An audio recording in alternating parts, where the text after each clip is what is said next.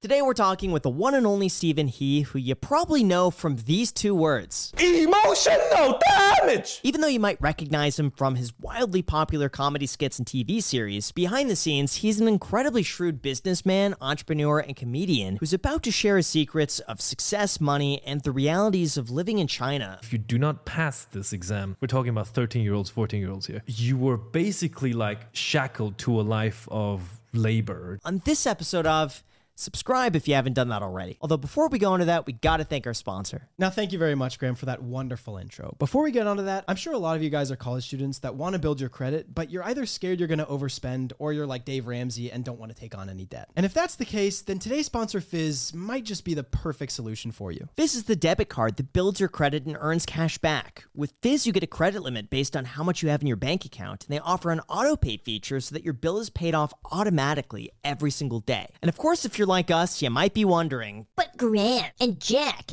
how does Fizz make money? Well, Fizz's revenue comes entirely off of the interchange fees that merchants pay, so it doesn't come from the cardholders. And the best part is that you don't need a credit check, security deposit, or cosigner to sign up. Fizz also reports to all three major credit bureaus, building your credit score like a normal credit card would without having to worry about building up some insurmountable debt. So sign up for Fizz today and get your card instantly on Apple Pay while your beautiful first edition Fizz card gets shipped to you directly. Fizz partners directly with MasterCard and Lead Bank, and also international students can apply without a social security number. So sign up using our link down below and start building your credit in a safe and accessible way. Again, the link is down below in the description. And now with that said, let's get to the podcast. How many waters do you need, Jack? Just two. This guy's actually incredible. He will go an entire podcast without a beverage, which to me is just maniacal, to be completely honest, because I don't understand how you can talk for that long without needing to drink. Oh, you're right. But yes, your mouth gets so like dry, when you talk. Yeah. He doesn't want to spend money on the water consumption is what it is. Our water bill is out of control. We should totally talk about cheapness because I take pride in how you're cheap a cheap I am. person? I am such a That's cheap person. Graham's favorite conversation topic. That's great. Okay, let's see who's cheaper. You know, his frugality is actually real. Like, a lot of people are surprised when they hang out with him. He's not joking. He's actually that frugal. It's incredible. I think it's reasonable. I bet it is. No, I believe you because I think it's something to be proud of. You know, I am as well.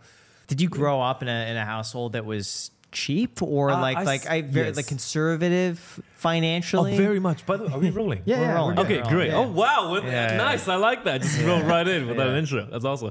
I grew up in China and the mindset was very different. Yeah. Like, I didn't know anything about investing at all. I didn't understand like financial intelligence or inflation or anything like that. Like, I remember growing up, my concept of money was I make money and I save it. Like if you were a smart person where I came from, you saved it. The not so smart person make money and spends it, and they get in trouble for not having money. And so the saving kind of mentality was really a part of my childhood, like my upbringing. But that's the culture as well. I feel like in a lot of Asian countries is just to save. Yes, it's always it's to saving. save. Yeah. Really? Oh yeah. That's the... Did you not know this, Jack? No. Okay, so I have a very biased perspective, and I'm not stereotyping or anything. That is not what I want to be doing here. Okay. But in college, I was at UCSB. Now, the people that drove the Porsches, the people that drove the Camaros, the people that drove the Mustangs, the people that wore the Louis Vuitton, I noticed were the foreign exchange students, usually from the Asian countries. And I always like kind of figuring like, okay, what's like the trend here? You know, because I can't be oblivious to something like that. Like, do they all have money? Oh, like, I can give insight to that. So yes, during that time, like the recent maybe 20 years, and my lifetime is very much within this, China had a massive boom. Like China went from, I'd say, my grandparents.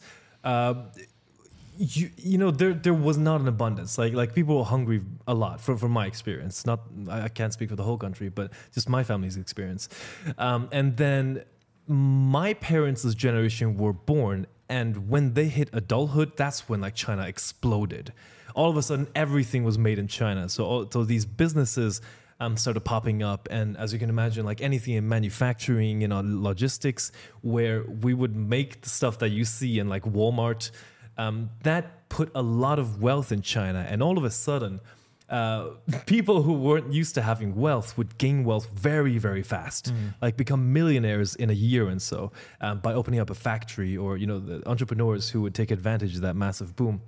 And then this is funny. In my generation, when I was born, I was born in the one-child policy, so I didn't know a single person, like a classmate with a sibling, not one. Like maybe. So what would happen if you ended up having a second kid? I don't know. Because you can't just stop that from happening. My understanding is that isn't there a tax? So it costs money, or I think, I don't know if we could talk about that on here. Does the baby go bye-bye? I believe so. If it's female, I think the males were. I don't know. Well, see, no, this right here. I've heard the exact same thing. Now I don't know if this is true or not, but this is just like a lot of Americans' perception of what happens. I'm sure a lot of viewers can relate. Maybe a lot can't, but like a lot of people think that like the women babies less desirable because they like go up for adoption or something like that. The less desirable, yes, I have heard of that. Well, the answer is I actually don't know. I was never told the actual rules. Okay. But yeah, you could only have one child, and there was this pressure that your whole family's lineage kind of rested on your shoulders. And so you can imagine, right, the pressure. This is where the whole you must get an A, all that culture of being extremely tough on your children kind of comes from. Is that you don't have anyone else to carry on the lineage. And that plus the big pressure in China at the time of the economy and what kind of careers we had access to. The opportunities. Yes, the opportunities. It was a much tougher competition than it is here. That's just from some personal experiences. When I was 13 years old, we were about to do this thing called 中考, and that is where it's like the deciding point of if people continue on education or don't.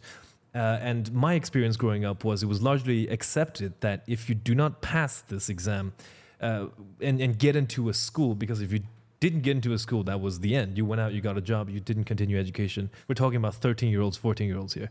Wow. Okay. That the impression that everyone around was kind of having was if you didn't continue, you were basically like shackled to a life of labor, to being a delivery person forever or a farmer. You would have a bad life, basically. We were told that. Our parents would beat it into us. The school, the society would beat that into us, that you have to pass this exam. And the passing rate was not high. From what I know from my city back home, it was less than a half. Less than a half get to continue on education where you would have a hope of a good career, like a good income where you could raise a family and things like that. That was my experience growing up. I don't know about other parts of China, but I'm from Shenzhen. And so you can imagine the massive stress and pressure that society puts on and a family puts on to a child, which they're definitely children. 13-year-old is definitely a child. And that was the concept. I never learned or understood financial intelligence in the way of investing and how to make money work for you. It was just rather simple of you get money, you save it because you're not going to be able to get money in the future, or things will happen that will cost money. A lot of concepts were a stranger to me when I was coming to the West. And I take responsibility. This might be my individual experience because I am particularly uneducated in this field. It took a while for me to understand medical insurance and why the hell people have it. Canadians feel the same way. Yeah, don't worry, it's not just you. Yeah. So in China, you get sick, you go to the hospital, you get what you need, and that's it. That was the end. And you paid the price of a pizza for a regular visit. So it was never anything you consider. It's all subsidized by the government, though? Oh, I don't know. Because there's no way works. you can pay the price of a pizza for some actual... The government really owns everything, though. So, of course, they're going to provide healthcare to their citizens. Citizens make a lot of business. They're very productive. The government wants to help those people survive and keep working. Yeah, well, so, I fully admit I am very uneducated in politics in China. But yeah, the reason I brought up like kind of the field was, wow, that was a long tangent. People like, that's what people in my parents' generation got wealthy when no one was used to being wealthy in China. And as a result, they kind of gave their children everything that they didn't have. And I knew many like children who was either my classmate or close to me, friends who were like this. And that's where you see the Louis Vuitton wearing kids outside. Because we kind of, growing up anyway, now it might be different, but growing up, we considered coming to the West to mostly England, America, Canada, these countries is considered like the best place to send your kids for a good career and a good life. And when those very rich Chinese people send them over, they just give them everything they want. So that represents a very small number of children. And we actually have a name for them. We call them Fu or Dai, which translates to rich second generation. So that is exactly what you were describing earlier. And I know I've seen many of them myself. I was not one of them, unfortunately. Yeah, I had quite a few Japanese and Korean friends. They were very much like their families were very much no flash, very modest, save, and be like very frugal, and like that was really important. Yes, it was. Wow, that's fun to think about back then. Like growing up in China, there were a lot of experiences I would love to share with you guys. Like, please do. I'm so curious. Like going to school, everything was cash. By the way, when I was a kid, everything was cash. I barely. I didn't really know about bank accounts. Like my parents probably had them. They probably had. But for me, it was cash. Like you would get your allowance, and I'd probably get like 100 yuan every week. And I'm living through such a happy memory. And what's the conversion? What would that be? Like a few dollars American, I believe? Probably less than $10 maybe. Okay. And what you could buy with it. Yeah. That's pretty good. That's pretty good. Pretty good. A $10 allowance a week? $20. What is it? 40 a month? Yeah, my allowance was $2 a week. And this is back then too, so with inflation. That's pretty decent. A better reference is probably what it could buy, rather than the dollar exchange. Sure. Like what it could buy, I remember. Oh man, I'm so happy even thinking about this. On the way to school every morning, it was like 7 a.m. and I was the monitor, so I had to get there extra early to take care of all the responsibilities. I would stop by like a rice noodle stall, and these were all hole in the walls, literally. Like they didn't even have a front wall. It was a building with a room cut out of it, let alone not having a door. They didn't even have a wall. And it would generally be like one person running the whole stall, making rice rolls and serving people, making financial transactions in cash, which now I think is probably not very sanitary thinking back on it. And I remember a rice roll would cost like 5 yuan going to school in the morning. And I would maybe get like an extra soy milk or an extra xiaolongbao. And that was everything. And I particularly remember as well, the people that I saw were very happy. Like I remember this one guy who ran a rice roll stall. He would knead the dough and make the food, and he would dance to it every day. So I'd go get my food and I'd watch him like working away dancing. And I always remember that because I like to think that was his dream. I like to think he probably came from somewhere much worse, and he's just so happy to have his own stall and to have his own business and to be able to feed kids on their way to school. You know what? Before we go into that, though, I've seen a lot of people try to get into businesses, and I've seen firsthand just how difficult getting funding can be, which is why our sponsor, Fund and Grow, wants to help. That's because Fund and Grow understands the challenges small businesses go through when they try to get the funding that they need. Traditional bank loans come with tons of restrictions and the slow corporate bureaucracy. That's right, Graham. However, Fund and Grow offers a simple and unique alternative. With a 12-month membership, you can secure up to $250,000 of credit at 0% interest without giving up any equity in your company. company. Fund and Grow also has over 4,000 4.9 star reviews because their streamlined funding process delivers fast and efficient results that has already helped out tons of small businesses. And as a special offer, Fund and Grow is offering a business funding program showing you the 5 steps to obtaining up to $250,000 in business credit. And also, as an exclusive bonus, you can enjoy up to a $500 discount on their services. So take action now and begin growing your business. Visit Fund and Grow today down below in the description. And now with that said, let's get back to the podcast. And then like bubble tea swept over. I remember the summer that all of a sudden everyone went from drinking Coca-Cola to bubble tea. And it multiplied like more than Starbucks is today. Just took over the whole city. I remember that. And so there was the cash. And the things that we would kind of flex or be happy about was, oh, look, I got the new snack. I got the new spicy peanuts. Yeah. That was awesome. There would always be stalls outside the school in like a cart that could be wheeled away in a second. Yeah. You know? And they would sell the strangest things. Now that I've come to the West, I've realized that a lot of the things they were doing were taken from the West. Like there was this year in school, it must have been like 11 or 12. Yeah, 11 or 12, where all of a sudden hash browns became the thing. No.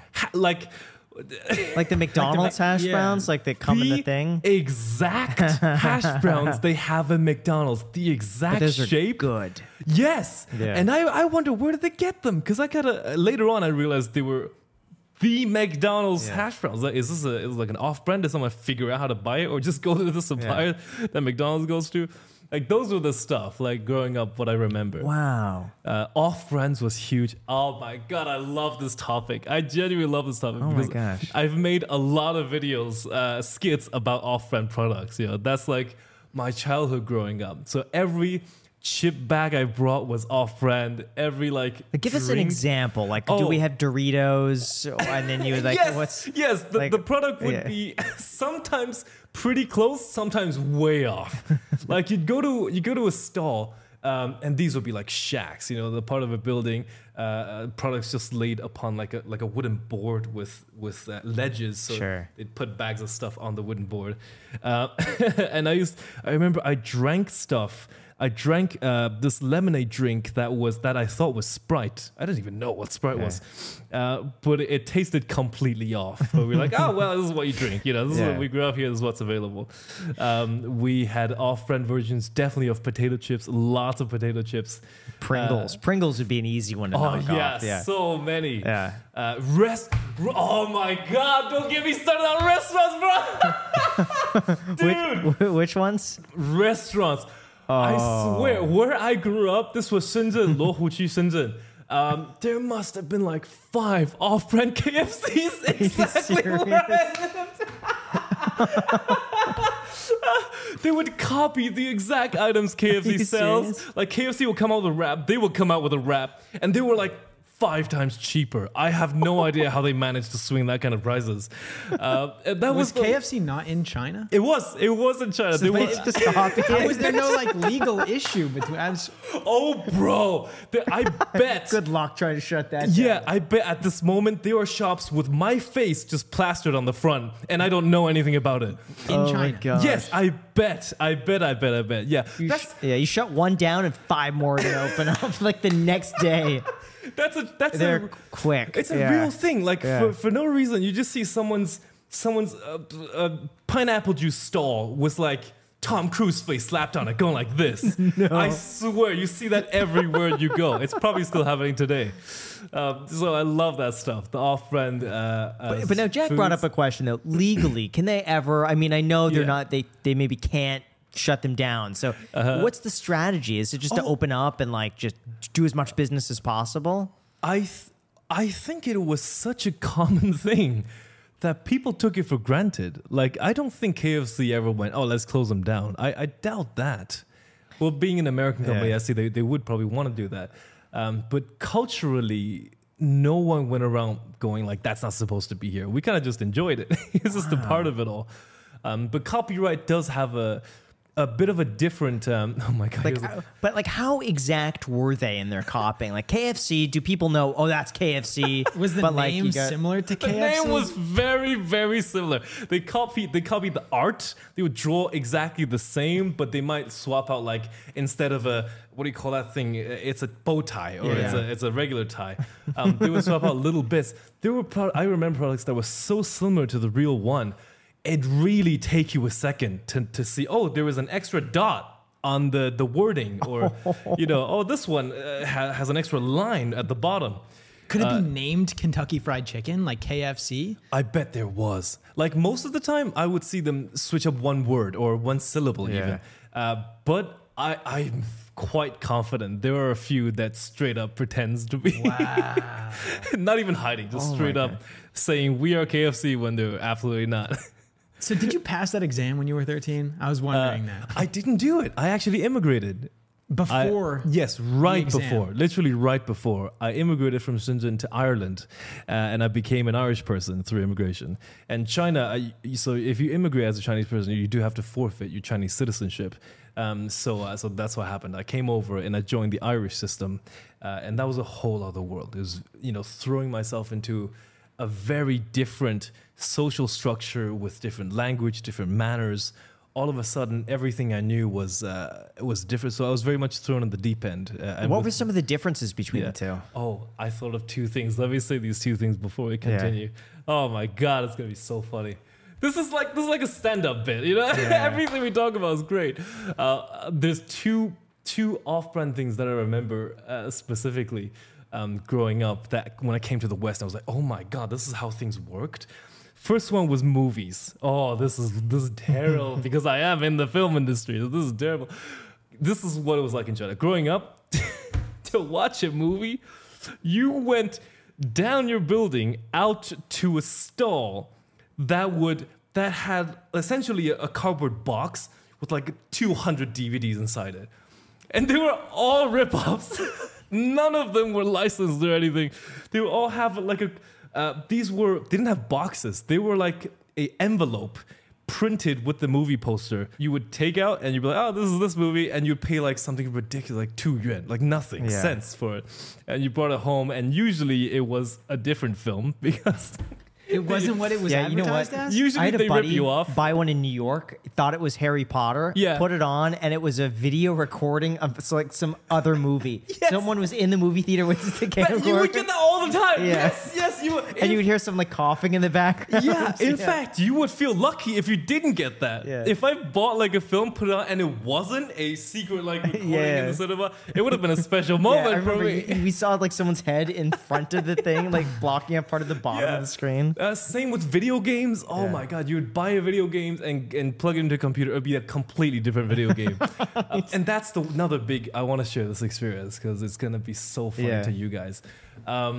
Growing up, there was this game everyone played. It was like you talked about it in school, it was the popular thing. It was a racing game, like Need for Speed, like that kind of racing, but in a cartoonish style, not realistic Mario Kart? Dude, let me tell you. We... So it would be hype. You'd like practice on the weekends to get better and all of that. And you'd pay for the newest skins, the best cars. It was the cool thing. Everyone did it. And then I remember I came to the West and I kind of stopped playing that. And I lived in the West a while for, a couple of years. And then occasionally one person just brought up this game. Hey, let's play Mario Kart. And I was like, oh, okay. They flipped on the game and I went, they copied the game I used to play when I was back in China. No. I legit thought Mario Kart copied the off-brand game that we used to play.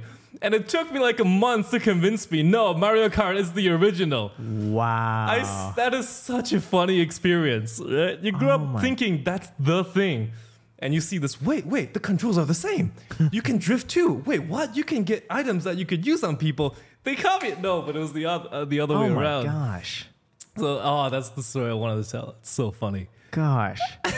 That's crazy. How were some of the customs different then when you moved out from when China? I moved to Ireland, I got a very hard kind of experience because my mom put me into an Irish school right off. It's literally the day. I've told the story before. The day we landed in the airport in the morning at 8 a.m., we went to this new home that I'd never been, and my mother had married an Irishman. And she's like, "This is your new father." I was like, "Wow, everything's so disorienting." 8 a.m. we landed. 11 a.m. I was in school, and my mom said, "Here's the principal. Here's Stephen. Good luck. Goodbye." How was your English or Irish? I didn't speak a word. What language do they speak there? In Ireland, English. They speak English. Don't laugh, Graham. Don't laugh, Graham. You look more Irish than me. You probably have Irish heritage. Look, I'm not the most cultured guy. I've been trying to leave the country. What's so funny? Jack was asking what I thought his IQ was before this. That's not an IQ question. That's a trivial knowledge question that is proven to have no correlation with IQ. I agree. That is trivial knowledge, Graham. That's so funny. That is completely detached, okay? I'm just uncultured. That's simply what it is. I've never left the country, never had an opportunity to. Yeah. This guy locks me in Vegas in my cell, and I can't leave. Not until you get the podcast. I can only edited, leave when we Jack. have to shoot a podcast. I go right back into the cell right afterwards. Dude, that is so funny. That is exposed. Okay, they speak English in Ireland, but you didn't know English. They Got do, it. Okay. they do. I thought Irish was a language. Oh, it is. It is a language. Yeah, okay, all right. No. It is a language. Yes, it's a language So it's called not Gaelic. That only about I remember the metric I heard. Question now, is it?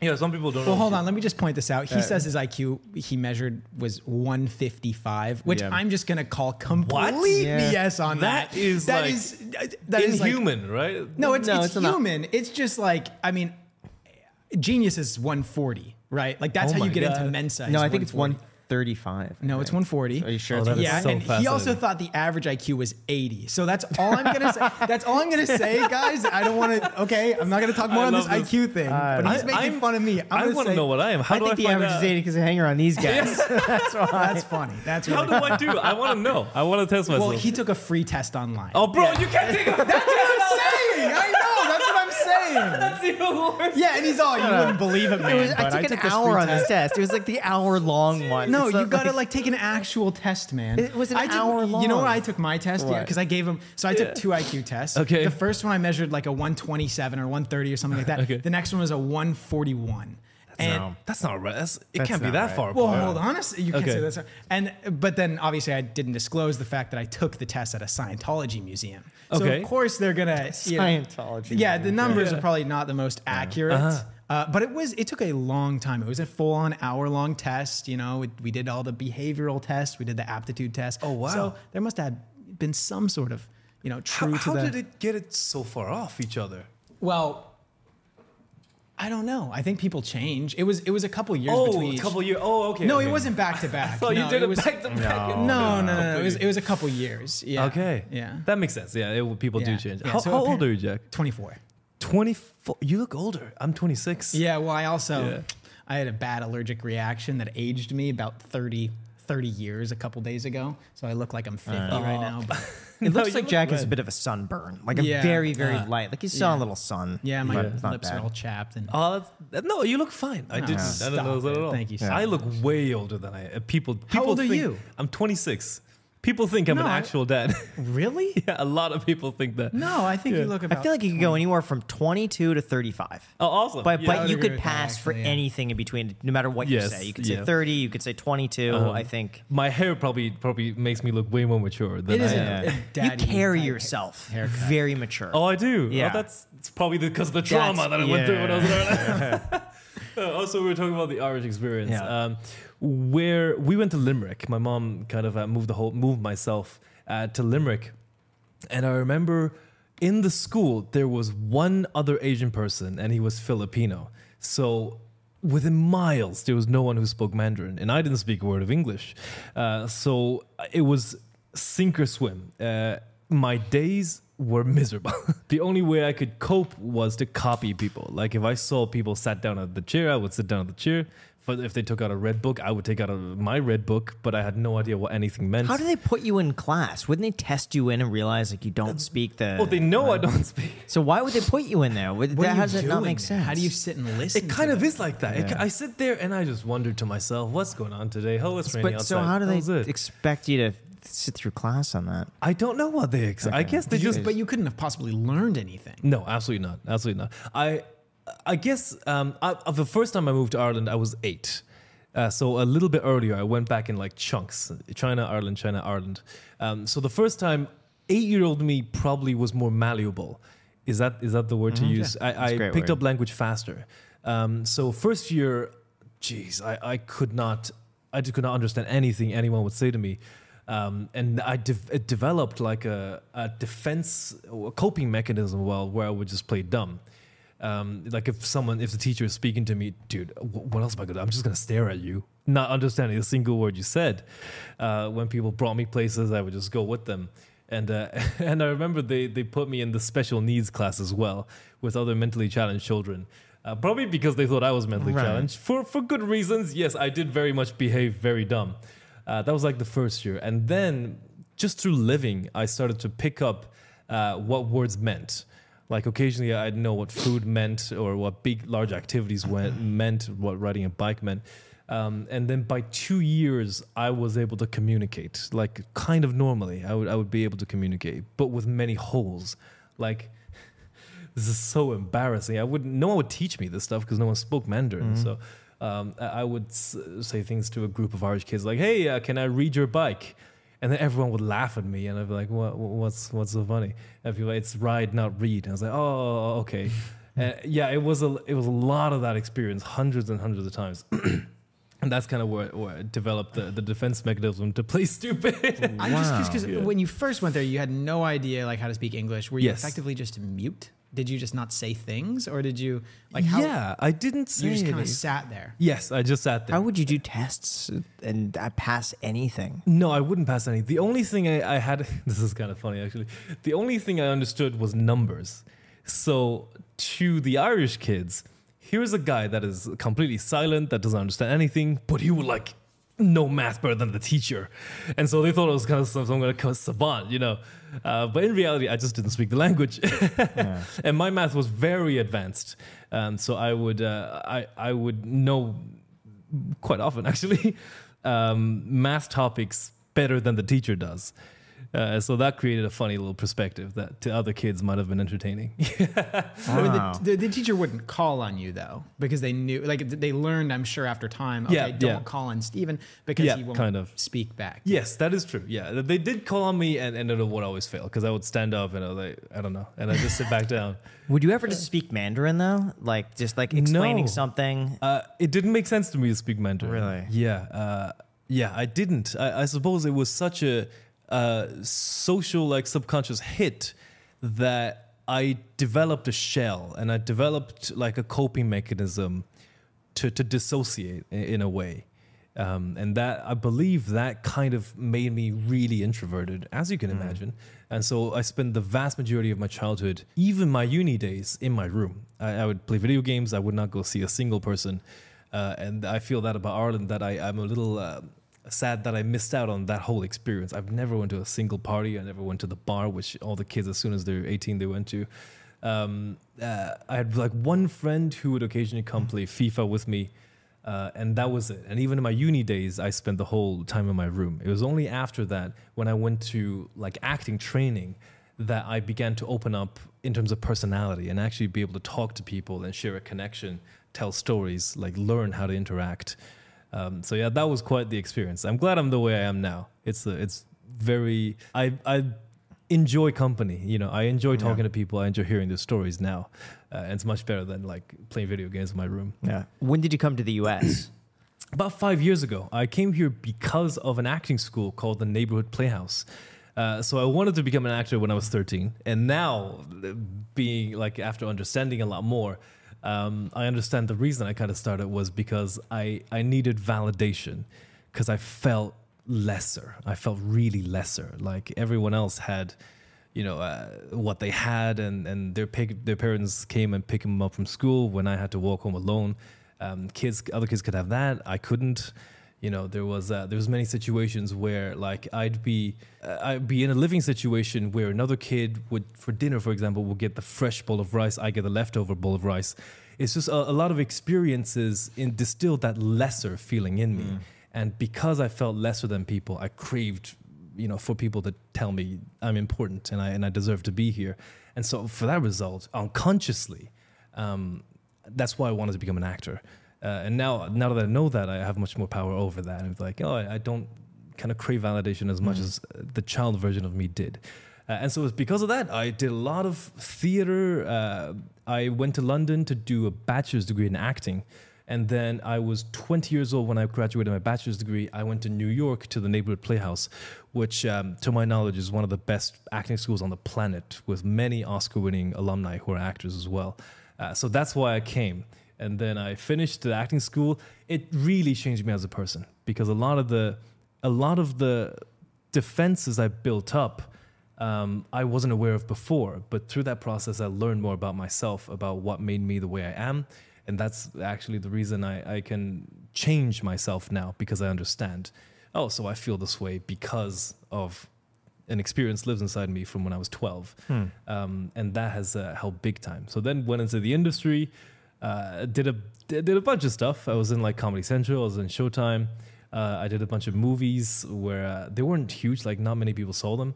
But I was the lead and stuff. But that was not a career. That's a whole other story. How did you even get into that? Like Comedy Central, like some of these things are pretty big. Where did that take it was just an audition process. Yeah. At the time, I did a lot of theater. I did 61 stage shows and haven't done one since. It's been a while. 61 stage shows since I was 13 years old. In Shenzhen, in Limerick, in London, Edinburgh, and New Jersey and New York. So I've done a good amount of theaters through like my journey that I've built up. And then I entered the film industry. And at first it was waking up every morning, submitting to 20 acting jobs. And I was really hungry. I had drive like crazy. So I would actively lose money to beg for a job. I was like, I will fly to Illinois to do a Shakespeare play at my own expense, flight and lodging. And they'd probably pay nothing anyway.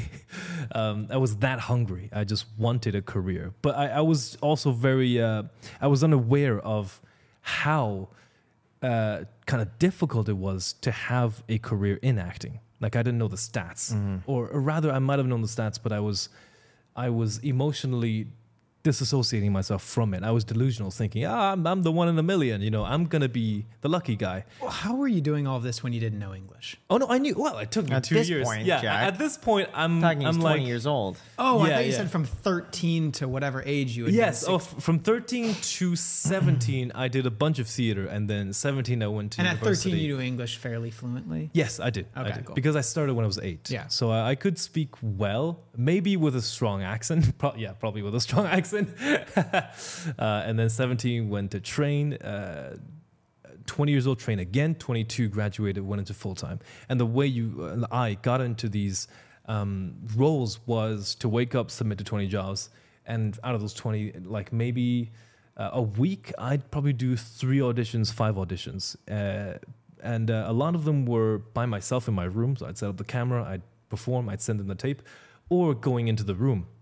So I was in New York at the time. I traveled to the place, the whole experience. Every actor is familiar with this. And occasionally I would land. My landing rate is very, very, very low. Very low. How low? Like what's the ratio on that? So I have applied to about 3,100 jobs. And it wasn't just me. It was also, I had an agent who would apply on my behalf as well. So with the two of us together, we'd apply to like every chance. And I was hungry enough to not care about money at all. Out of the 3,100 applications, I landed, I'd say 7. Wow. So it was terribly bad. What's typical? Oh, Like what well, when percentage you is typical? When you look at stats, so I will specify as well, landing a job is barely anywhere close to a career, because like I was on Comedy Central for one day and how should I describe? Like, okay, here's an idea. Of the 7 jobs I landed, and if I was like flexing my acting achievement, they would be pretty strong. People would go, oh, you were in Comedy Central's Awkwafina's Nora from Queens. They'd be, oh yeah, cool, good for you. But I have never made a month's rent.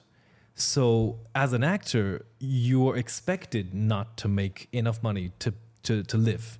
And there's many stats to back me up, like SAG-AFTRA actors. I remember it's about 96 or 97% of SAG-AFTRA actors. That is the professional union here in America. 96, 97% need another job because their acting cannot live on their acting. So having a career is like rare, extremely rare, to just earn, I don't know, 40K, 50K a year. And then being the one in a million, obviously that is a lot rarer. Right.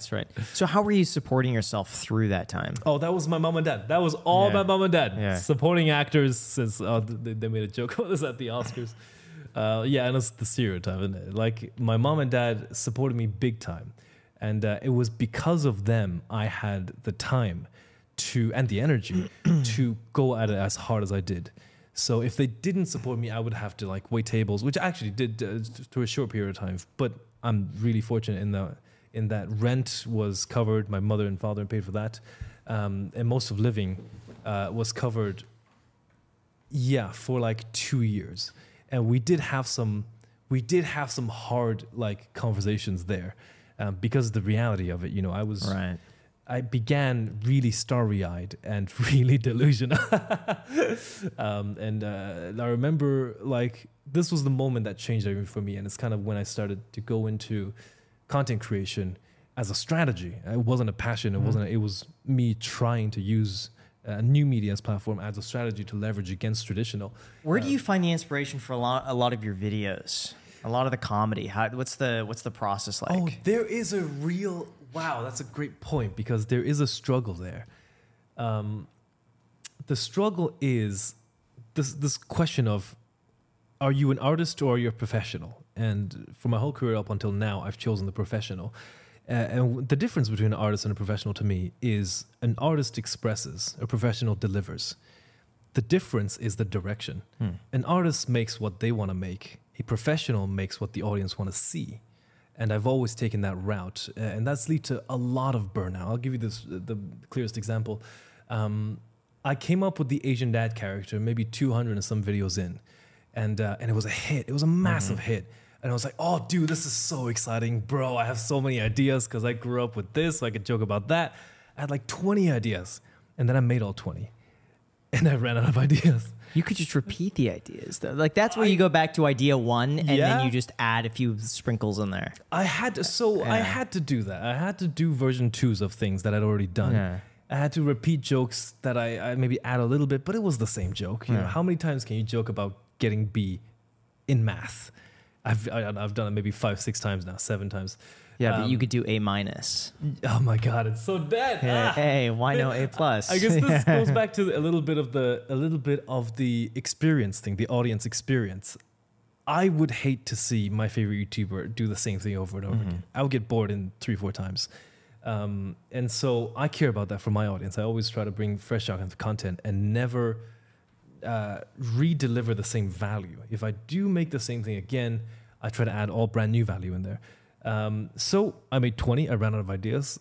I was like, but it's not about what I want to make. It's about what they want to see. And the viewership was very, very, very obvious. Asian dad video, 10 million views. Asian dad video, 10 million views. Skit about my acting career, 100K. Asian dad video, 10 million views. So it was very, very clear what the audience wanted to see. So I sucked it up. I forced myself to come up with the ideas anyway. I made another 20. And I was burnt out, but I made another 20. I was burnt out, but I made another 20. And now we're like 80 skits into this character now. It's still that question. Do I make content I want to make? Or do I make content people want to see? I make content people want to see. Great. That's been my approach. When you say exactly that, I look at what are people watching right now on YouTube? What are the trending topics? And I'm going to talk about that. Okay. Because at the end of the day, I make content for other people. And of course, like, I like to interject my own little jokes and my own thoughts into it, because that's where I have fun. But at the end of the day, it's like I'm doing it for the audience. And so I'll talk about whatever people want to hear about.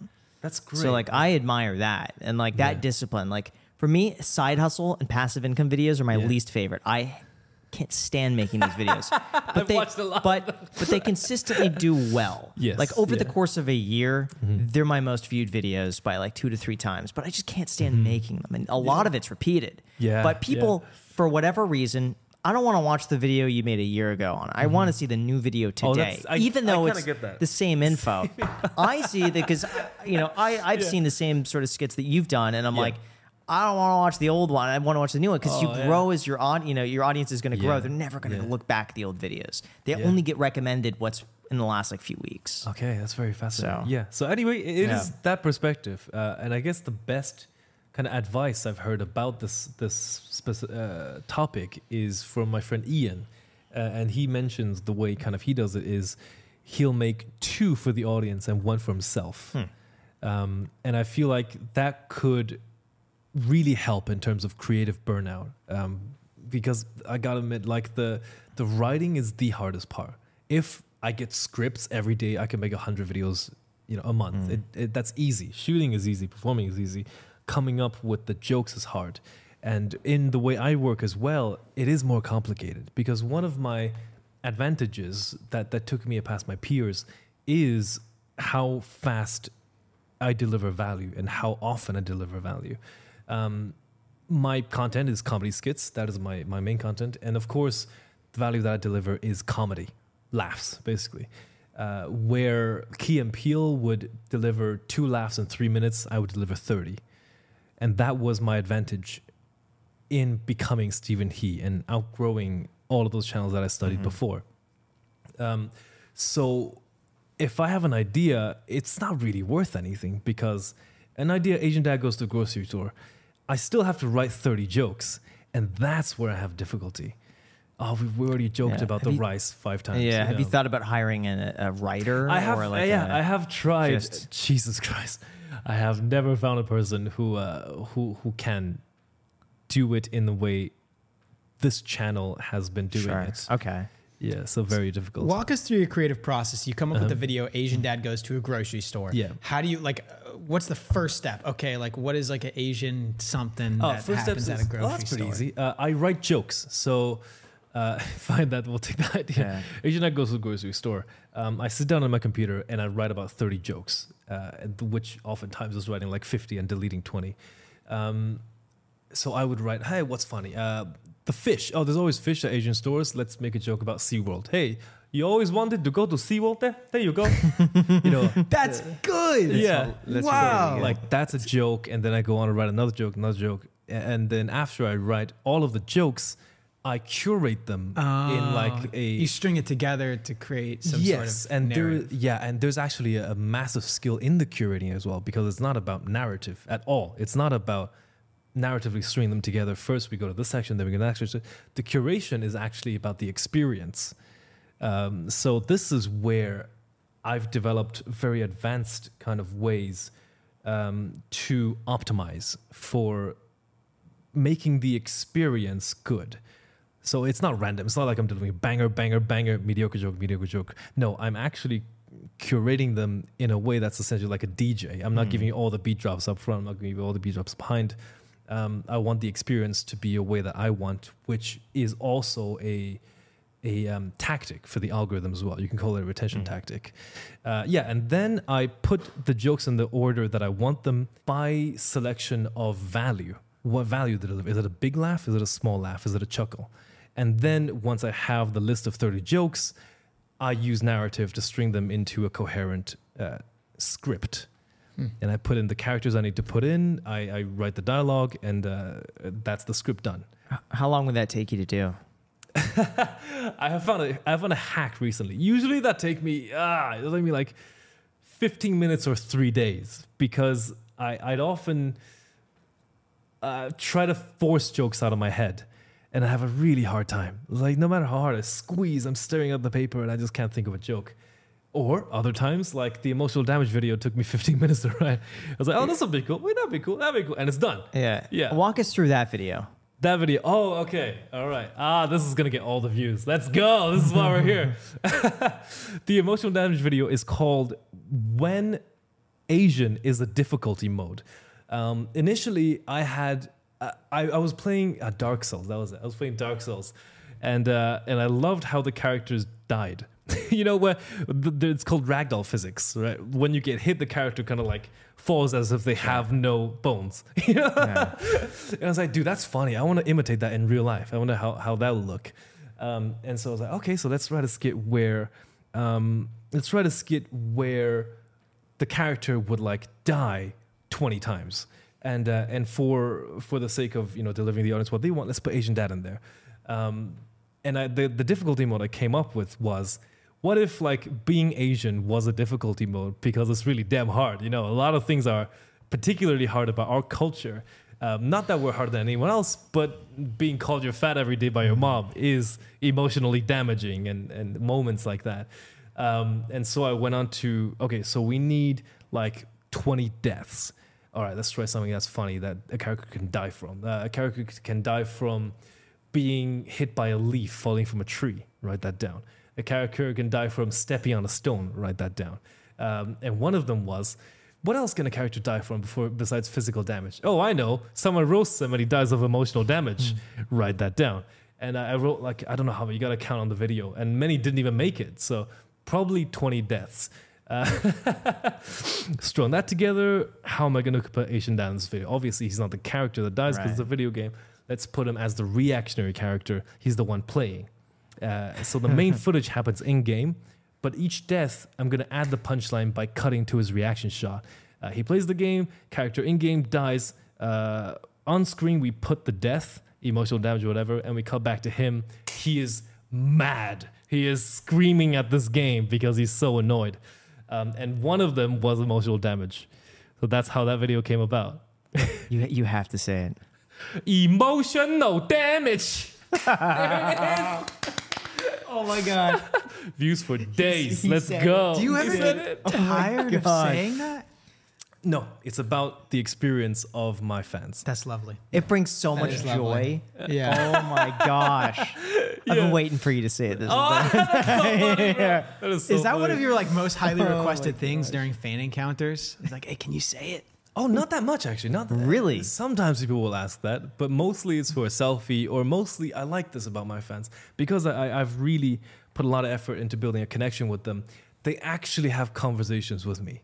Like, I appreciate that more than anything because I've seen the other side. I've seen when a celebrity is viewed as a product, and then every interaction was, hey, can I get a selfie? Hey, can I get a selfie? You get a selfie, yeah, thanks, bye. And you know, when you're looked at as a product, it doesn't feel so great. But thanks to, you know, the connection that we have, every conversation is intimate. They come up, they go, oh my God, Steven, you have to make this video again because my friend and I was just talking about this and this, blah, blah, blah. That's a real human connection. I love that. I feel like if people looked at me like a product like they do a regular A-lister, then I would be starved of human connection. Have you thought about doing Asian Dad doing cheap life hacks? Like extreme cheapskates sort of thing? Like that would be hilarious. Like using like garbage bags as like trash bags. I love that you mentioned that. You know, one of Garbage bags is trash bags? common. Yeah, it's common in a lot of cultures. Garbage bags is trash I didn't know bags? this. I did that all the time. And then people reached You mean out for grocery bags? Sorry. Grocery bags is trash. 155, mean the everybody. same thing. 155. Yeah, grocery bags is trash bags. I did that in a CNBC video, and everyone is commenting like, That's "Yo, so he does funny. it like my culture does that too." I didn't realize how common that is. Yes, one of the first grocery bags is trash bags. Yeah, one of the first Asian culture skits I've ever made was this this parody shopping channel where an Asian mother advertises used plastic containers as if it was like Gucci. It's like, come get your used Olive Garden container that can contain 3 lunches for your child, and it's just like a used tub of, or a tub of cheese pots, but you finish the cheese pots. So it's like the grandma thing where you have the tin of biscuits, but instead of biscuits is knitting things. Yeah. you know that stereotype. Yeah, that's exactly that. So that's a great idea. I've done a lot of skits about the being cheap. That's of course one of the biggest laughing points. Yeah. So I've written hundreds of jokes about that. And also the off-brand. I still to this day love making off-brand related skits. Graham has some great things that you could take away for some skits you're making yourself. Oh, great. He reuses the same flosser, like those dino flossers, you're gonna you know? hit me, Jack. He reuses them. Why would you have it? That's disgusting. I'll put it back in your pocket. Take Fine. that out. These are new pants. No, These are hold new on. Take it out. pants. Take it out. Take it out. Why? Get a close up because that thing is hanging on for dear life. To be honest, Fine. It looks clean. Look at why is it all fringed? Don't touch man? it. I'm not. At least he's sanitary. You're like a Don't germ touch dog. it. That's the least you can do, right? I always keep like one on me somewhere. I love that. shit. How many on my times do you teeth. use that? Today, Yeah. like after the Chipotle. Okay. Yeah. Let me add a unreal. cheap life hack of my own because I literally did this like 2 days ago. When you go to oh my god, you're gonna hate this. I'm gonna love it. Wait, hold on. I'm taking notes. When you go to Starbucks to get your latte, that's why I said you're gonna hate Put this. my phone away. All right, my phone's away. This is what I sometimes do. You ask for a large iced latte, right? And then you get the latte first. You wait till you get the latte, and then you say, "Oh, can I have a cup of milk?" I do the same thing, and they just give you do the same yeah. thing? I didn't know you did the same thing. Yeah, you could ask for just cream on the side. They just give it to and you. then you mix it, and Yeah. you have 2 lattes All right, effectively. so I'll be even better. You get Okay. a regular black coffee. Okay. They give it to you, and then you say, "Oh, by the way, can I get a cup of ice?" Yes. Pour it over the ice, and then say, "Oh, can I get like a little thing of cream or whatever you might need?" Or So you get 3 cups basically. no, the little cream is like a little. Oh, it's in a little container. See, that's crazy because you're yeah. basically getting 300% the amount of coffee. Exactly. With that. Yeah. Exactly. The ice takes up. Oh like yeah, 70% when they pour of- the ice in that, you're Yeah. really only getting half a drink. The other half's water. So just Right. get the normal coffee, Yeah. pour it over ice, which is free. There is a TikTok too that I've seen before that tells you how to get all the same Starbucks drinks Oh my for God. cheap by ordering them like differently. Wow. It's genius. Yeah, like there's a way to order a macchiato by like getting one thing and something on the side. You know what I did with Alex? Here's this thing. We went to a sushi restaurant. Okay. And I noticed the Philadelphia roll was $15, but you could get a salmon roll for $9.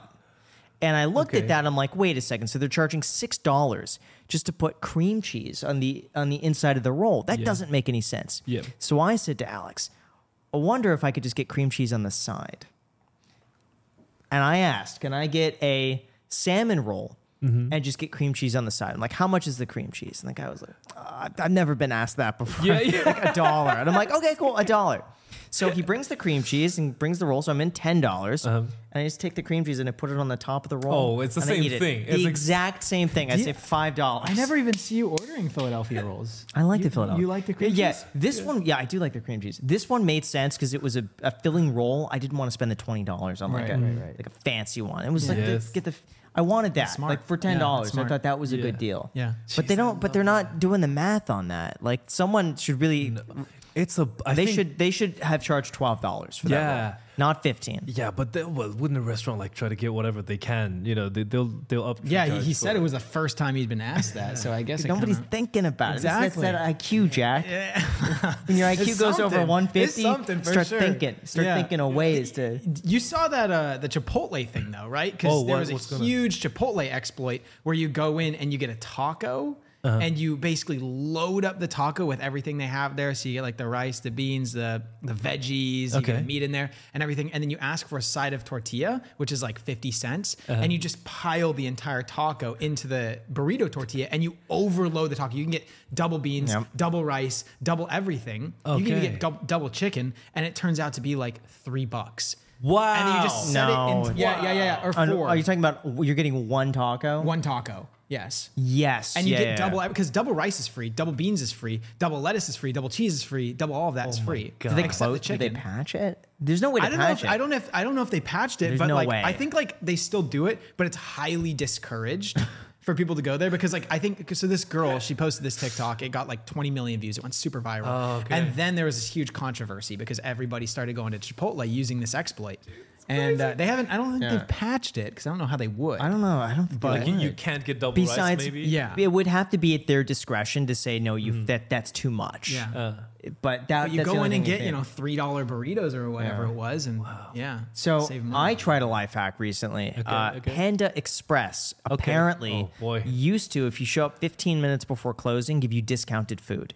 or you would be able to get okay. like multiple meals for the price of one because yes. otherwise they throw it out. Yeah. So I went to a few Panda Expresses.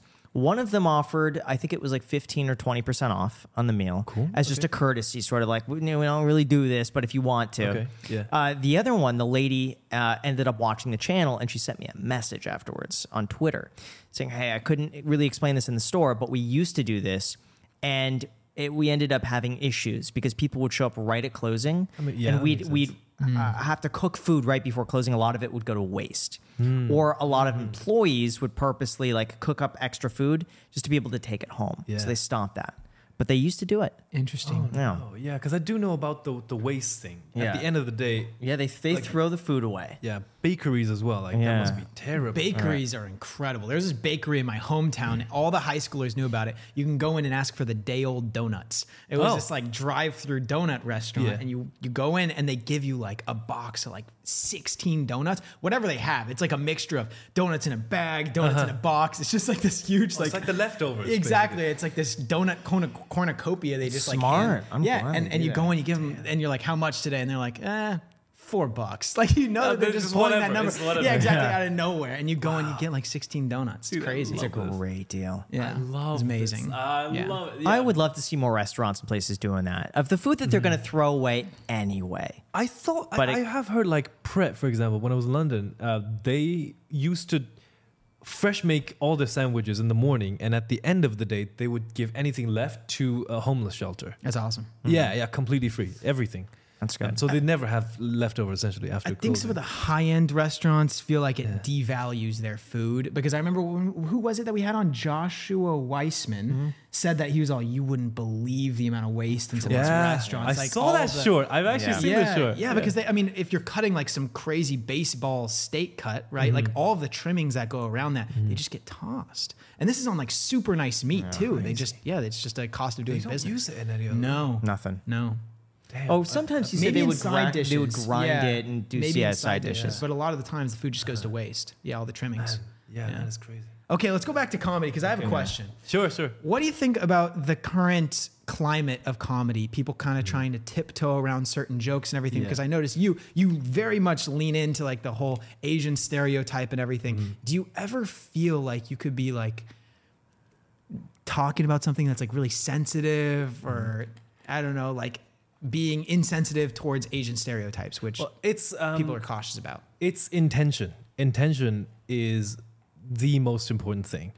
What are you trying to do? Are you trying to lightly satirize in a friendly way, in a loving way, and to share your culture with the rest of the world, or do you have negative intentions? That is the answer to your question. It's intention. Because I come from China, I don't have the upbringing of an American, where I've noticed, and I respect this because I know it comes from a place of protecting yourselves and hurt. I have seen the Asian accent. I have seen the Asian accent being kind of villainized by experiences of bullying, of racism, of people who would use the way we are against us, who would do that kind of racist making fun of Asians in a negative way. And as a result, I see in the United States, this obviously is not in China, but in the United States, that is where the negative rep for our accent comes from. But it would be an absolute shame to let the bullies take that from us. It would be an absolute shame. The real loss here would be if we are convinced that we are lesser because of the way we are. No. We should wear our culture proudly. It's totally fine to be who they are, to speak the way we speak. Don't let the bullies take that from us. If you're Asian, wear it proudly. Because damn, I love being Asian. So intention. It's intention. What if, let's Yeah. just say hypothetically, right? There's a guy. Yeah. He goes, he understands Asian culture. He's super excited. He thinks Yeah. like, oh, these are funny juxtapositions, this like Asian stereotype to this like white Yeah. American stereotype or whatever. But he's white. Yes. And he goes and he makes a joke. What do you think about that? Oh, then now Because his intention, what if Yeah. his intention is good, Yes. right? Like he just thinks it's a funny thing, and Yeah. maybe he'll take bashes on one side and Yeah. bashes on this side. Yeah. Now we're talking about different cultural moments now. I am very new in the United States and I'm not fully educated on the culture here, but I can tell you this. If that white guy went to China and told that same joke to Chinese people from China with fully positive intent, and it's an actual funny joke, we'd love it. But I'm not going to comment on American culture because that I'm not fully educated in. I know Americans can be very sensitive. There was this like YouTube short that I was scrolling. I deleted TikTok. I'm not on TikTok anymore, but of course I kind of migrated to YouTube Shorts. I got to shut that down, spending way too much time on it. There's this YouTube short, and it was this guy, and he was walking around. It was like a university campus, and he was wearing like a Asian or Chinese, like you know, like the hat. Yes, I don't know.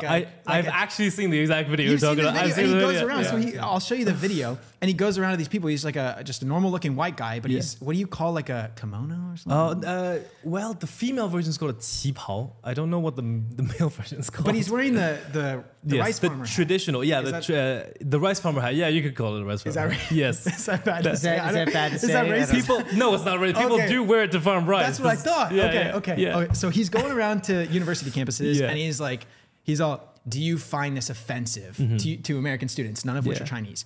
And they're all like, are you Asian? And he's all, no. And they're like, yeah, I would say so, because you don't understand their culture. You don't understand what they've been through. That's highly offensive that you'd be wearing their clothes when you're white. And he does this. And then he goes to Chinatown where like he's speaking to people that hardly know English, like very Chinese people, you know, like they probably migrated here in the past like 15, 20 years. And he's all, do you find this offensive? And they're like, no, I love it. This is great. We love to see that you're, you know, experiencing our culture. You're trying to immerse with us. And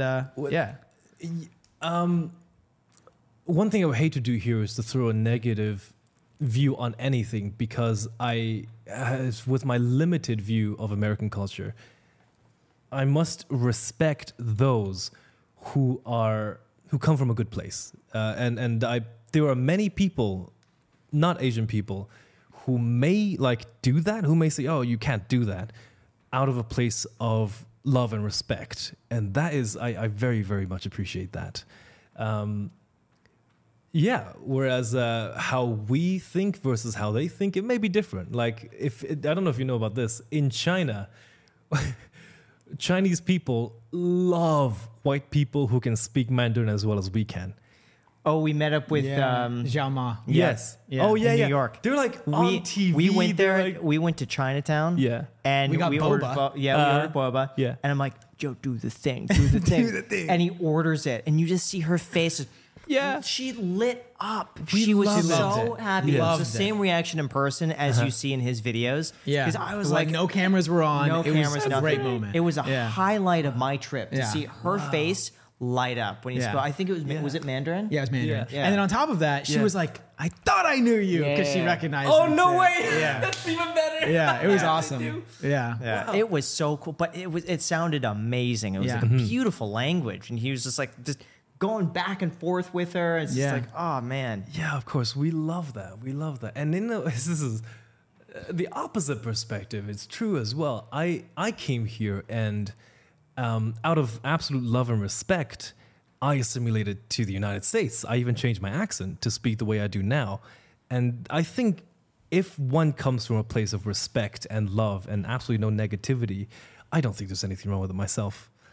Yeah, that's what I think. I think I'm similar to you in that. It's like, although I'm a pretty insensitive person, I don't take offense to many things personally, whatever things I subscribe to, religions or, you know, based off my physical appearance and stuff like that, I'm generally not very sensitive. Okay. But I respect the people that are sensitive to those things, because I'm a firm believer it's all about intention and not outcome. Absolutely. And if their intent is to protect certain people, that's totally fine. Do I think it's an effective solution to it? Maybe not. But I respect their intention there. Indeed. Yeah. I think sometimes, like, to be completely fair and honest, if you're like defending certain people that you're not a part of, whatever, like you're also kind of, in a sense, like agreeing that there is an issue there in the first place. You're kind of validating the stereotype. I'm very new to that. I haven't seen that in any other nation before.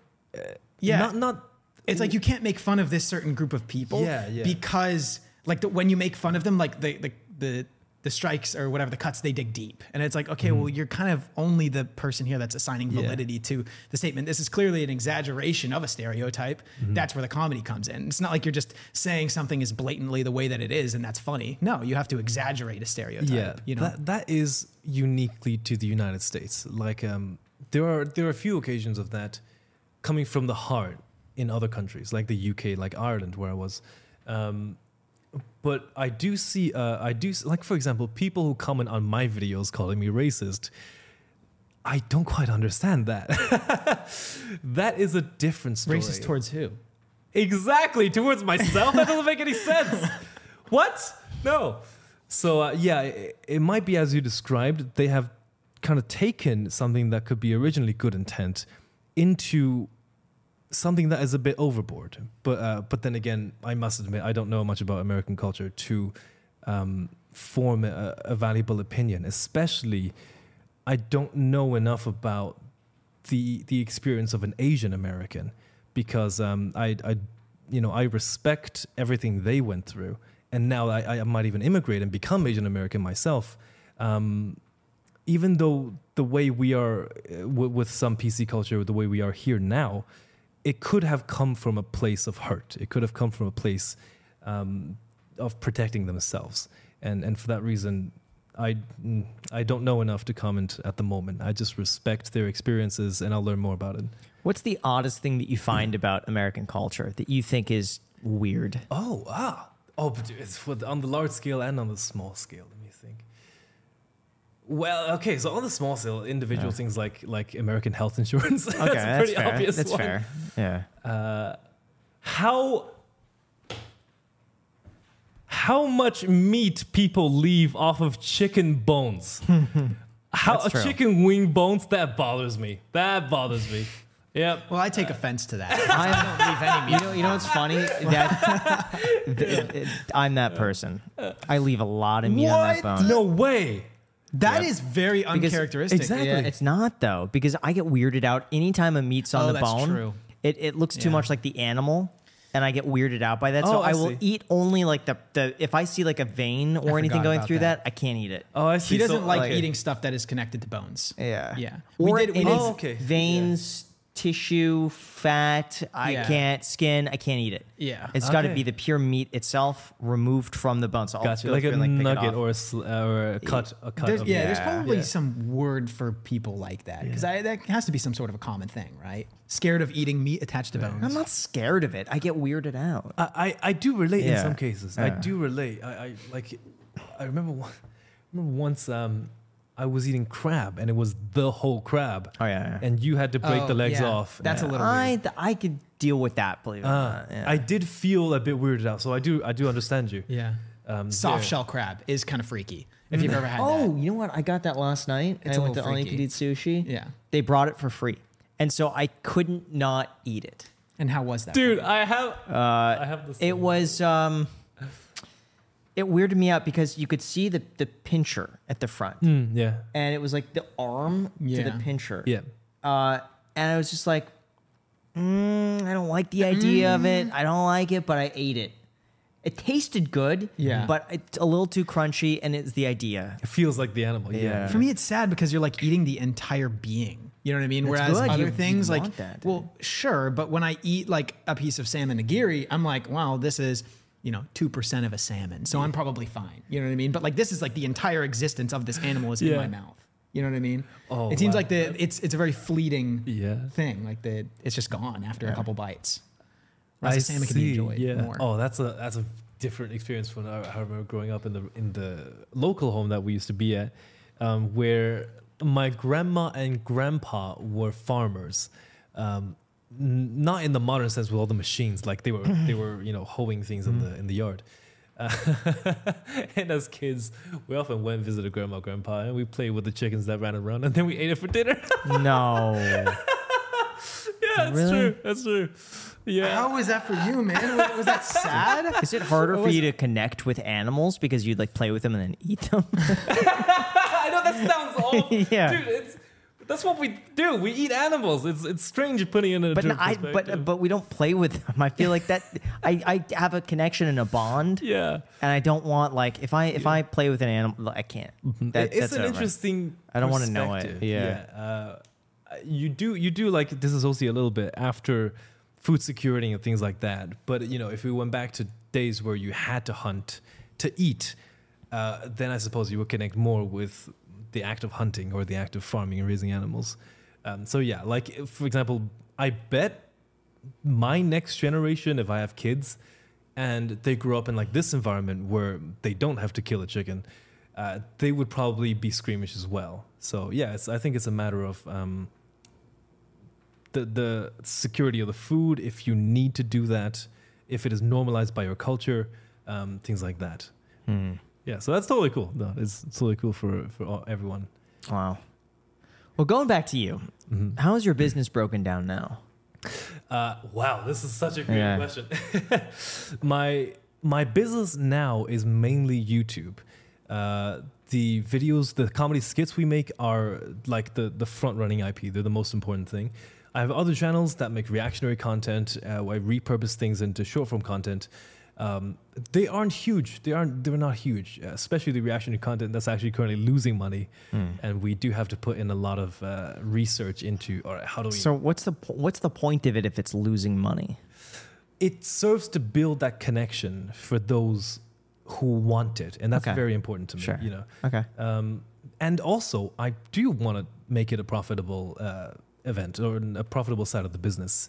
So I will invest time and a lot of research. Like this week, I'm doing the research. I'm asking people who are specialists in the realm of algorithm and making videos, how I can optimize in order to get enough views to not lose money.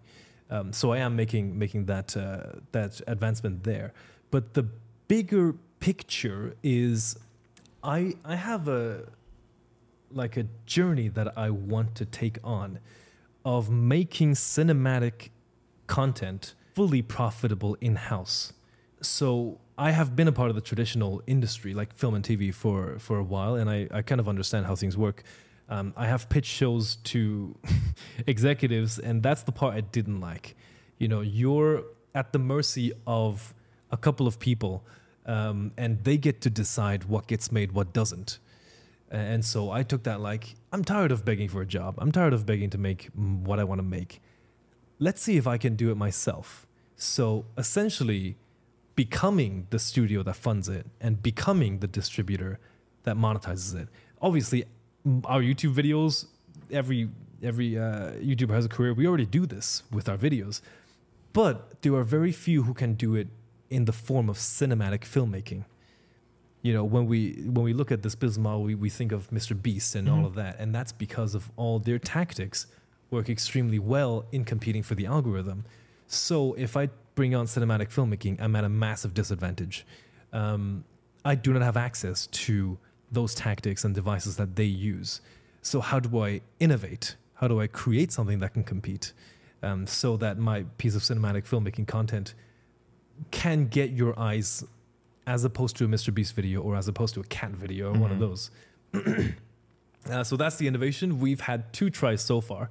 The first try is a big collaboration back in April. And the collaboration was a large part of it, of what tactics can I use to elevate this beyond my regular videos. I invited a lot of my friends who are huge creators in the Asian community of YouTube. Together, we shot 3 comedy sketches in one day, which was amazing. The set was run incredibly well, and it was a traditional production. We did employ 15 people. We did put a budget into this. This was my personal budget. We ended up being quite successful. We took a unique achievement of holding trending 6, 7, and 1 simultaneously in the United States. Till this day, I believe I'm the only one who's ever done that. Wow. 3 spots in top 10 trending, including number 1. Did you release them all like right at the same time? Yes, I gave one video to. I gave the set to my friends as well, so that the 3 comedy skits would be on 3 different channels launching at the same time. Wow. And we basically sent our viewers to each other's channels. Financially, it worked out. It really did work out. And that's what showed me, okay, so I can employ 15 people, use cinematic equipment like cinema cameras, cinema lenses, and do things that look good, have a lighting team, have all that, and be able to make profit if I innovate on the retention tactics, on the things that matter in the algorithm, and a bunch of other tactics that is surrounding it as well, like outside, using a promotional strategy that is very rare. Like when you think of YouTuber videos, we don't really promote our videos. At most, we'll share a story about it. But when 9 of the biggest in the community come together and make peripheral content that kind of let people know we're coming together, we're doing this massive thing, it's amazing, then that drew more people to the thing. And so the next attempt is currently still ongoing. It's a show called Ginormo. A play on the word ginormous. Yeah. And it is a parody of a 1970s Japanese kaiju show. Kaiju show being Godzilla, Power Rangers, big monsters fighting big mecha. And we're a parody of it. So we're making fun of how bad those were back then, basically. And this, we are innovating again with a lot of new tactics and going much, much bigger. Now it is a 6-episode actual scripted narrative series. With 9 amazing creators who are great friends of mine and who happen to be more professional than most actors I've ever worked with. So I've got really lucky there. And now the challenge is, how do we take that property, and we have invested a lot of our own money into it, and make it profitable and not lose money? So this try, we'll see what happens. If we manage to succeed, I can go bigger and bigger until I achieve that business model to be able to be the whole operation in-house. What's the cost of the budget for that first film when you shot the 3 different skits? That was $10,000 for the day. So it wasn't... That's not that bad. It's not that bad. Yeah. For 3 full-on videos, a camera, a team of 15 people, collaborations with a You know ton of why? other... It's because we did a lot of innovating. We did a lot of, okay, let's take a look at the way a traditional set has been done. How do we save time on lighting? How do we save time on sound? In fact, I single-handedly ran the entire sound department. Oh, wow. So you're a good audio guy. I'm not a good... I know people are going to watch the video now and go, Jesus, sounds terrible. It's because I read it. Yeah. No, I'm not an audio guy, but I do have that. I do have the scrappiness of, no matter what it is, let's get it done. Yeah. I'll get it done. I don't know a thing about audio. The night before, I was up till 3 a.m. sorting the mics that I just rented that I had no clue how to use and reading the manual. How do we create like $50K worth of value with $10K? That is a very key part of the business model. And then on Ginormo, I learned a lot as well. And we used things that are never seen in traditional Hollywood. We were very behind. And I think in the last 3 days, we needed to shoot a lot. We need to shoot like 80 pages. I need to check if that's the specific number. But we need to shoot way more than was possible. And if you ask any traditional set, that's ridiculous. 80 pages in 3 days. We ended up effectively tripling our productivity by building and operating 3 sets at the same time. And I'm not a director on the show, but I'll go direct the green screen set. You go direct this. That person will take care of that. So with tactics like this and a couple more, we managed to get it done. And that's a very large part of the business model. I feel like in the future, I'll have a lot more to innovate so that I can deliver you a product that looks like it costs $10 million for $100K. And it can. Wow. I bet it can be done. I already own the cameras that shoot Oscar winners. So I know it can be done. It just has to, someone has to come and figure out how. Wow. So what's your team look like now? My team is very small.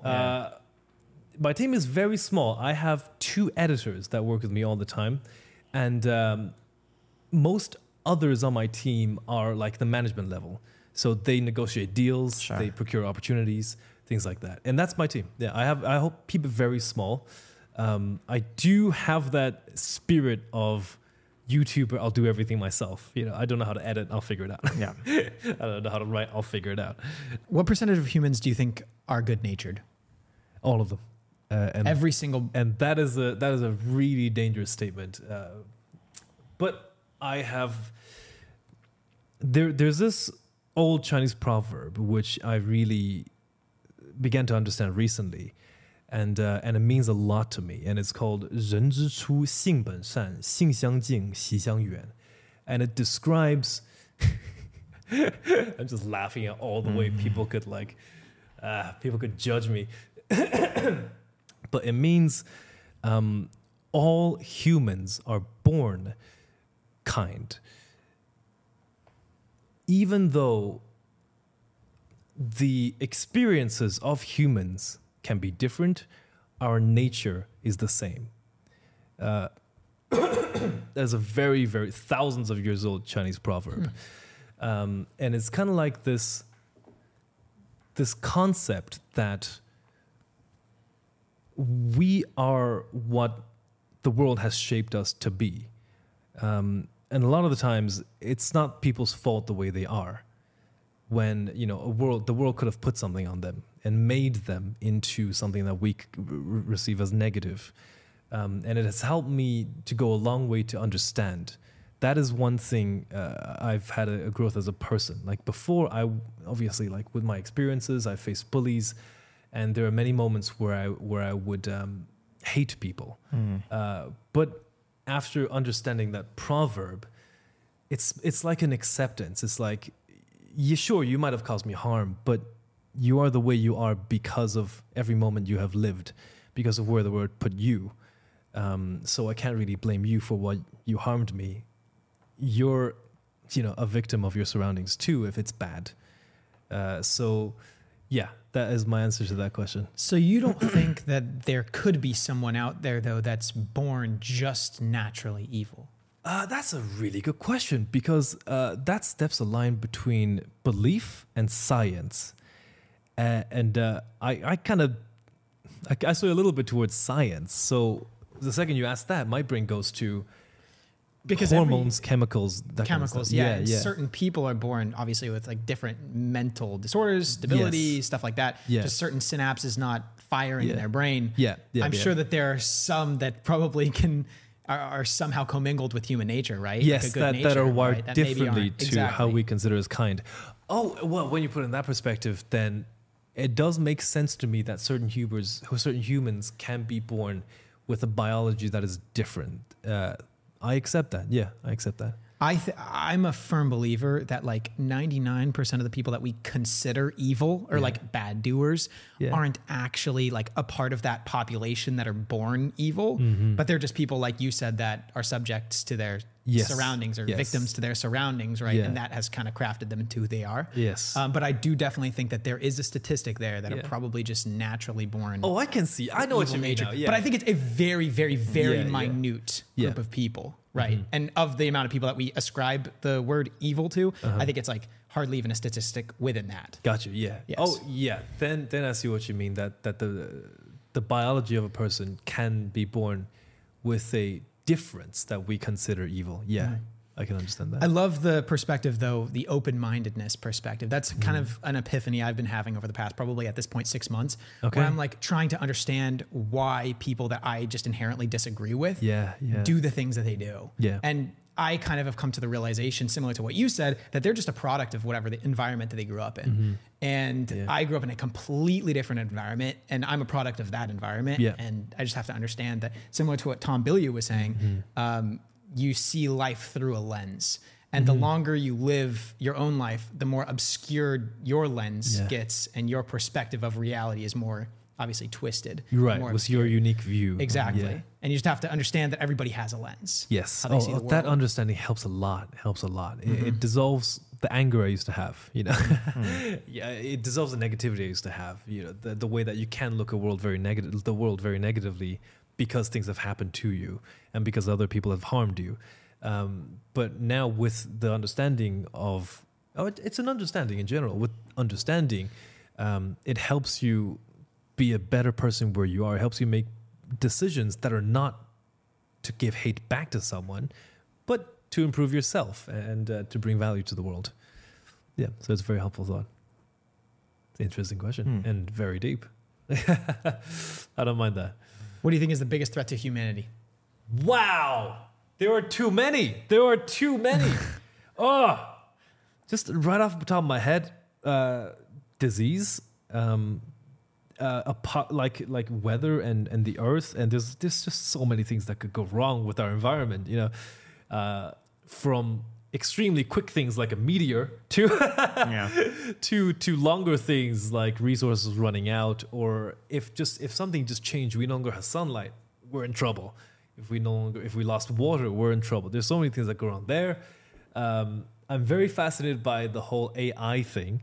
That is a very popular answer for the end of humanity. I don't know how it would lead to the end of humanity, but like all the films basically go Terminator. Yeah. Machines will think they're better than humans and end human. That's like everyone goes there. I don't know if that'll ever be true. AI, what could it do that would? I can't understand the film perspective, right? Because it kind of makes sense. Right? If we craft AI to be the best living life form it can be, and it goes, oh, humans are dragging us back, then yeah, fair, I can see that. But I wonder how else AI can affect humans.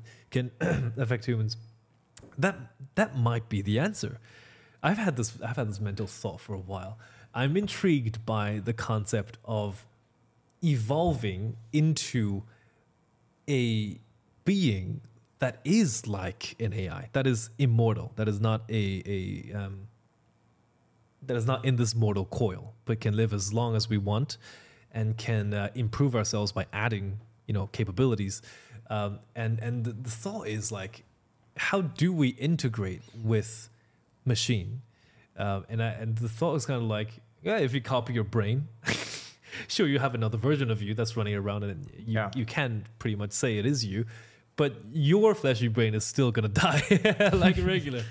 And I came up with this idea, hey, what about if you replace it one by one? Because then you're in the grandfather's ship paradox, right?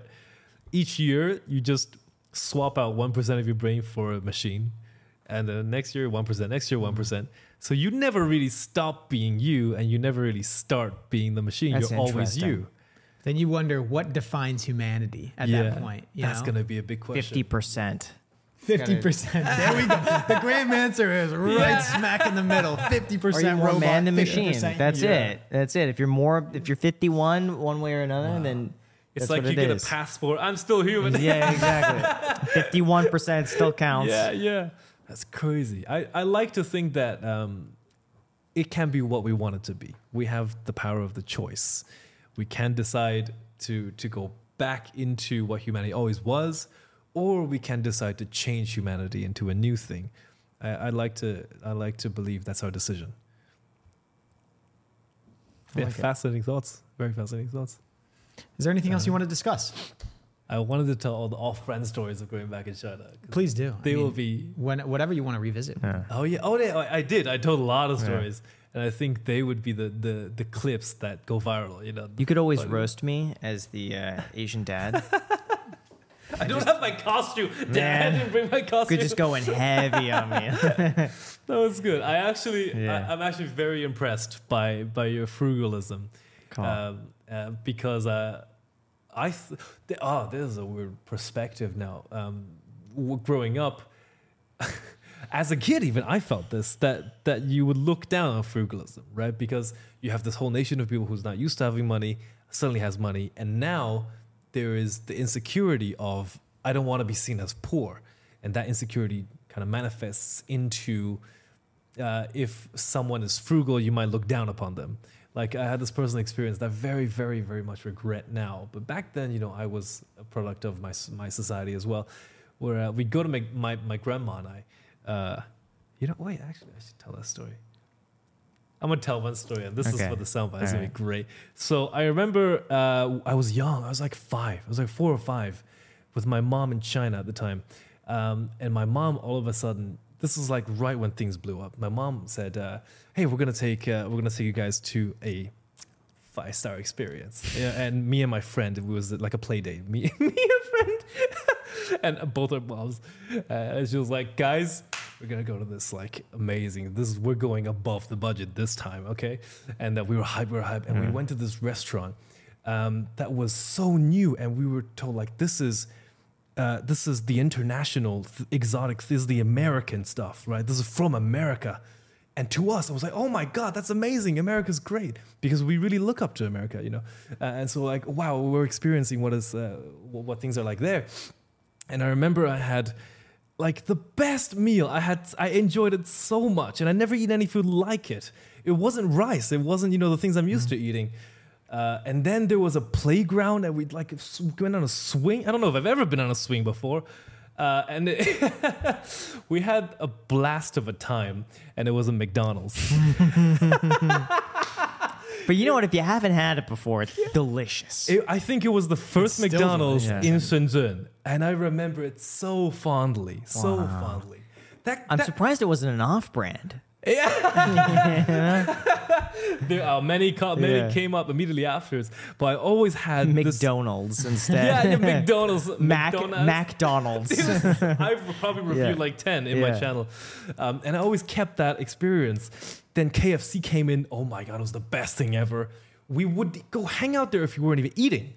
Even if like Just a hangout spot? yeah, even if, like you had lunch, but you still go, you get like an ice cream sundae, you were the cool kid. You know, it was the spot. And then I remember this, it was such a visceral experience.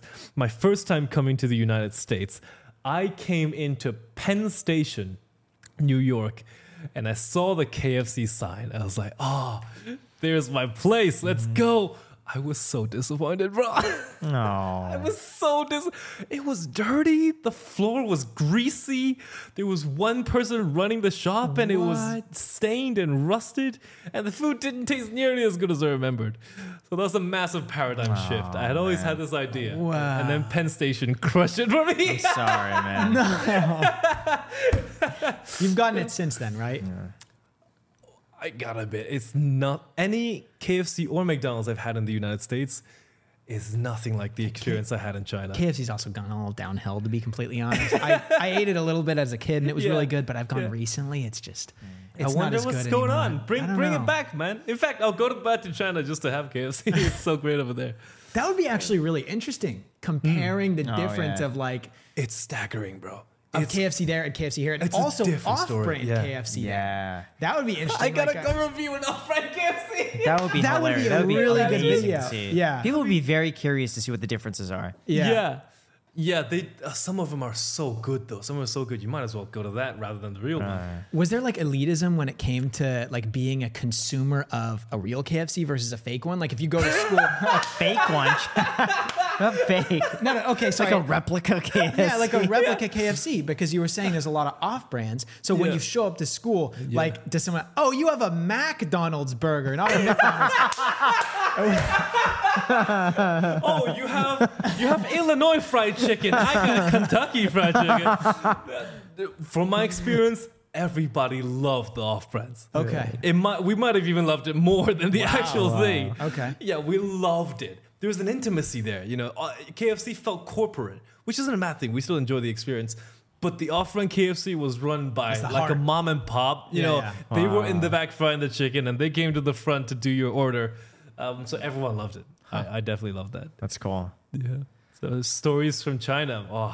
Makes me happy just telling these stories. How hard would it be to revisit China? Would it be easy for you now? Is it? I believe so because I am going back to see family later this year. I haven't been in a while actually. I do feel Chinese culture moves really fast. I've noticed this ever since I came to the West. Like, I'll leave for 2 years and then I'll get in contact with my Chinese friends, and all of a sudden I don't know what people are saying. There's new catchphrase coming up. There's new expressions. The new hot thing has changed. You know, people wear different clothes now. People play different games now. So I have felt like you can lose touch very fast. And now I do feel when I go back to China, I don't know any of the popular movies. I don't know any of the popular activities people do. There's a weird like feeling like I'm an outsider now. But oh well, I'm an immigrant, so I guess that's fair. And as a kid growing up in China, how was the general quality of life there? Because you said there are all the pressures that the kids see. I also heard, I don't know what it was from, but I think it was like a clip from a podcast where they were saying that, I don't want to say the word, but like when you end your own life, those rates are extremely high. I don't know if the statistic is true. In certain situations where the child is facing a ton of pressure from their parents to perform well and they feel inadequate. Was the general quality of life and consensus amongst kids in China good, positive? Yes. Because when I think back on my life, and I don't know, I guess you could call me an average kid until I immigrated. My memories are good. I could also be lucky in the way that the academics came easy to me, like math and all that came easy to me. But I do remember things were very good. I remember appreciation was the thing. And that's a very interesting concept I've kind of realized talking to other peoples of international origins. And it's kind of like the glass half empty, glass half full question. There is a definitive answer. It is the journey from where you came. So like the definitive answer of that question is, if you have a full glass and you pour half it out, it is now half empty. If you have an empty glass, you fill half of it, it is now half full. So how that relates to us is, for my grandpa, grandma, my mom and dad, and me to come from a time where it was difficult to eat to a time where everyone had clothes and we're like, we got school to go to and we got books to read and we can eat whenever we want. To me being born, and my life was absolute luxury. I could eat meat every day. Like, this is, people understate this, but it was a big deal. It was a very, very big deal that I can eat meat every day. And the fact that I got some mass on me, I'm not skinny. That was a great thing that we very, very much appreciated. So my memory growing up is my grandma would sing songs in the kitchen about the government because, you know, she had food and all of this great things that like people in a better situation may take for granted. And so I think that answers that question. It's because we have seen such great growth and such great progress that we really appreciate everything we had. And we were happy. I was happy anyway. Yeah, of course, my experience doesn't speak for everyone's experience, but I was It's an interesting happy. analogy. Yeah. That's where you come from. Yeah. Cool. I like it. Well, thank you so much. Appreciate it. I very much appreciate enjoyed this. this. Yeah, This is that was legendary. amazing. Yeah. Thank you. Oh, man. Right. I can't believe I'm you going to be again, on yeah. your channel. Wow, Yeah, that's there we go. crazy We to did me. it, Yes, we did it. All right, We man. did it. Thank you. No emotional Thank you damage. guys No, so much for watching. If you've made Appreciate it this it. far, feel Yeah. free to add me on Instagram. Or Also check out, of course, Steven's subscribe. stuff. All of his links are going to be Get a posted free down stock below. down And below with in that the said, you description. guys, Just public.com/gram Brilliant. when you make a deposit.